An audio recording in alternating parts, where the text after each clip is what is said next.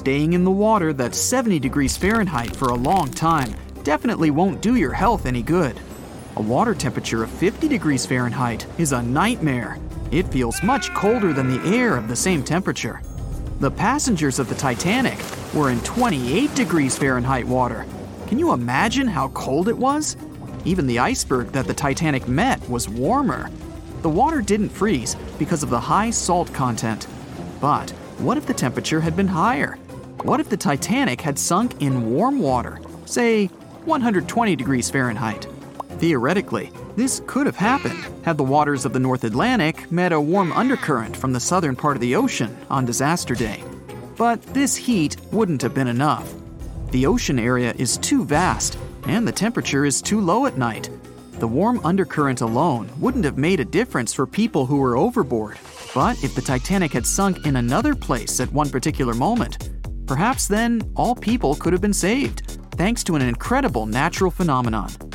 Now, on board everybody, our voyage to a parallel universe begins. It's a moonless night on April 14th through 15th. The Titanic crashes into an iceberg. Icy water floods the lower decks.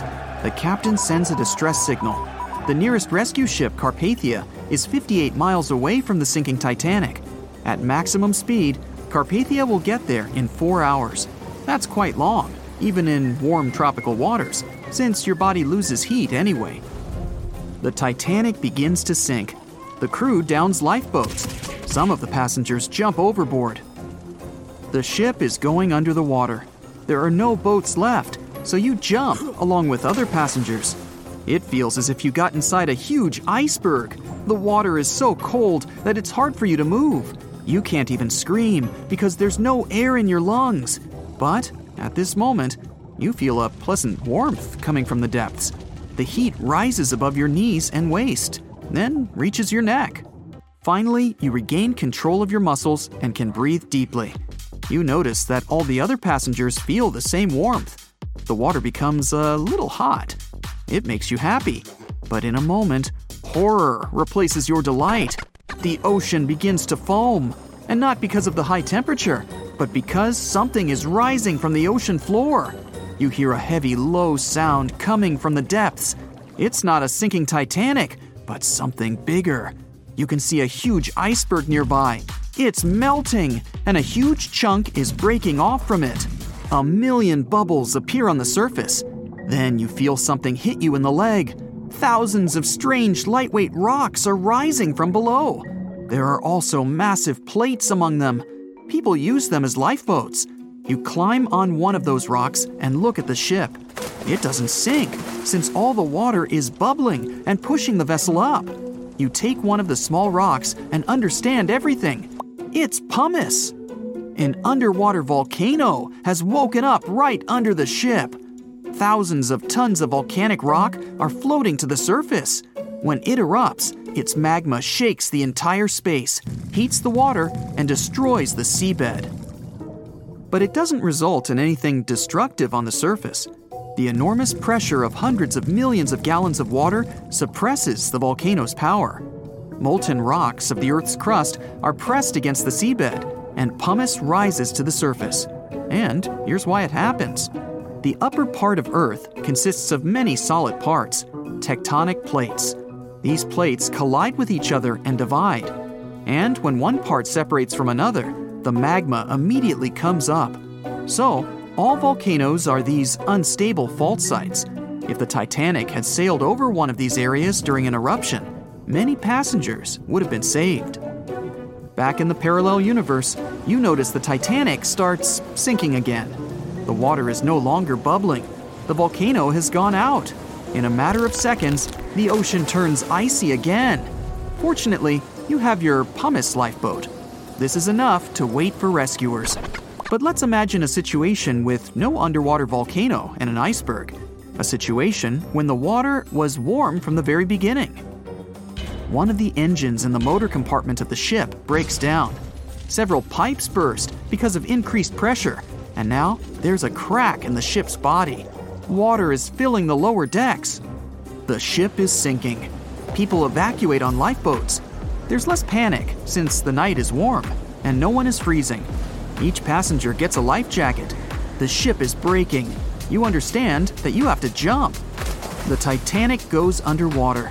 Many passengers fall overboard in horror. They dive into the dark ocean and immediately come to the surface. Panic and complete chaos take over. The ship disappears in the dark, and finally, it's all silent. A few minutes pass, and you notice there's no panic at all. The water is warm. Almost all passengers have life jackets. Someone is floating on the wooden ship wreckage. After a couple of hours, the water no longer seems so comfortable. The ocean takes away your body heat. To keep warm, passengers swim closer to each other in a tight circle. Yeah, now it's quite possible to wait for another couple of hours till the rescuers come. People on lifeboats sail closer and take those who freeze on board. Passengers take turns, 20 minutes in the water, then 20 minutes in boats. It's essential not to take your clothes off.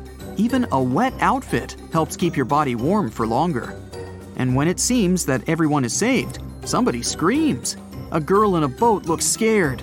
She trembles with fear and points her finger into the black water.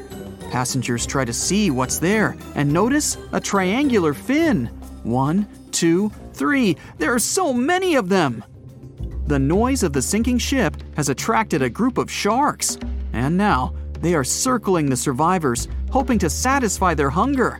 They're swimming slowly. It doesn't look like they're going to attack. But you should keep your eyes open, as these fish are some of the world's most aggressive and dangerous sharks, the bull sharks. They can be agile, fast, and unpredictable. They don't swim in the cold waters of the Atlantic, but the water in this parallel universe is perfect for them. The sharks are strong and sturdy. They create the illusion of slowness to relax their prey.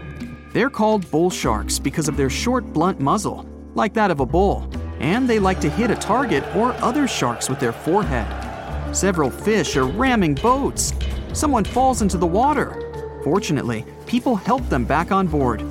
The sharks aren't going to retreat. Chaos and panic ensue. People are screaming and splashing the water with paddles to scare away the fish, but it doesn't help. One of the sharks opens its toothy mouth and clings to a boat. At this moment, you notice more fins nearby. A pack of great white sharks arrives at the party. They are some of the most dangerous animals on the planet. They're big, fast, and strong, and their 300 triangular teeth lined in several rows are sharp as blades. Great white sharks swim around the boats and scare away the bull sharks. You fall off the boat and see a big fin approaching you. Fear awakens the survival instinct in you. You're trying your best to swim away from the shark as far as possible. Of course, it's useless, since the shark is much faster and will definitely catch you. You feel your foot touching the shark's nose. The other foot gets into the toothy mouth. You scream in horror. After a second, the shark lets you go. Great white sharks rarely attack people. If they bite, it's just to test you. After all, the shark's favorite prey is seals. It simply loses interest if it realizes you aren't a seal. But if the shark is starving, it doesn't matter to it what kind of prey you are. Lucky for you, this one is not like that. Those survivors in the boats have almost nothing to fear either. Great white sharks don't attack them. They can push boats slightly, but only to test them. The great white shark is swimming away from you. But a bull one appears, and it looks like it's hungry. The shark is swimming towards you, opens its mouth, and a loud ship horn penetrates the water. This is the RMS Carpathia that has come to the rescue. All the sharks swim away scared. All passengers are saved. Back in our universe, another ship that had been nearby could have saved the passengers much earlier. But that's another story.